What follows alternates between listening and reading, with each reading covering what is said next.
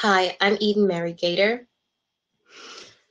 So a few years ago, having launched into the field of digital marketing and almost immediately having seen exactly how data can be fine-tuned and used to achieve highly favorable results most efficiently, I've gravitated more towards the analytics side of things. And now I'm fully engaged in market research where I study trends, but I also collect information and I find ways to extract meaning and identify opportunity from that information. With that being said, I want to share that right now, one of the biggest concerns around data as it pertains to our daily use with technology is data protection. Now, one of the main reasons I want to talk about data protection is because I see it as a huge opportunity for Bahamians. First, to be clear on what data protection is a set of strategies and processes that can be used to secure the privacy, the availability, and the integrity of your data. Now, how can Bahamians benefit from data protection? Well, think about all the information that is being collected about you when you use platforms like Facebook or Google, or when you visit a number of different sites online. You're always leaving a digital footprint. And most websites and social platforms profit on the information they collect on you, whether that's on a small scale or on a larger scale. Now, what if you could control exactly how your data was used? You could then be able to determine who uses your data and for what reason. Now, just to give some perspective, just think about your data as being an extension of your personal identity, because everything you do is an extension of you. And that doesn't change, or it shouldn't change even in a digital environment. The conversations and interactions you have online cannot exist without you. One doesn't exist without the other. So again, it's all part of your identity. It's then reasonable that you have a right to know what information is being collected and stored about you, and that you can protect how data about you is used by others.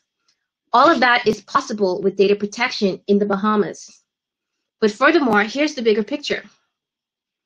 The Bahamas could seek to become the very first jurisdiction to provide data protection to its citizens by passing it into law. Right now, most if not all online platforms are already required to get your permission in order to track your interactions and collect data about you.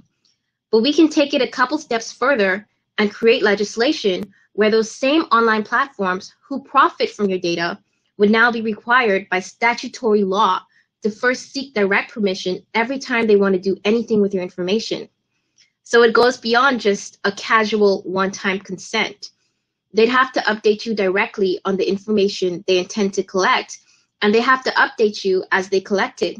They'd have to ask you directly each time they want to use your data, and you can even request for your data to be deleted if you want. Keep in mind that your data is so valuable that online platforms would be willing to even pay you to share your information with them, especially with a law in place to protect your data at such a high level.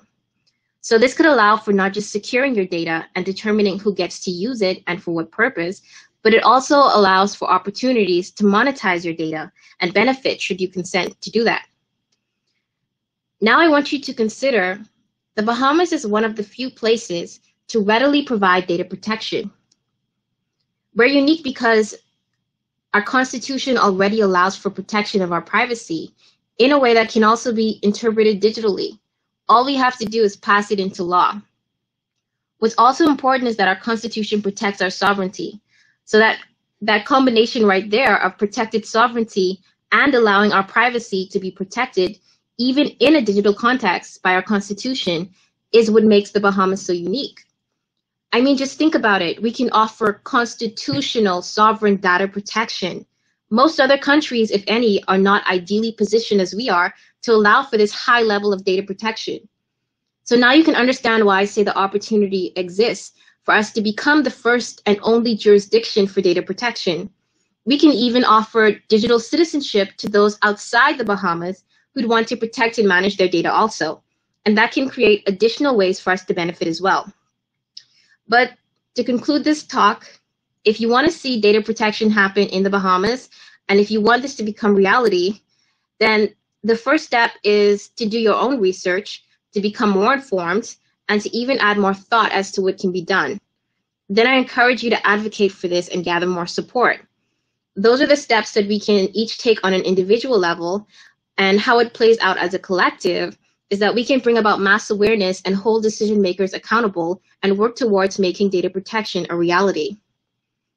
I'll continue to do other quick audio videos in the future, talking more about how we can leverage data in the Bahamas, one of which will describe more about how we can actually implement data protection and what that would even look like. So please let me know if you'd be interested in that. Comment your thoughts, and don't forget to like and share this audio video podcast. Also go to EdenMaryGator.com for all of my social media. Until next time, I'm Eden Mary, and thanks for listening.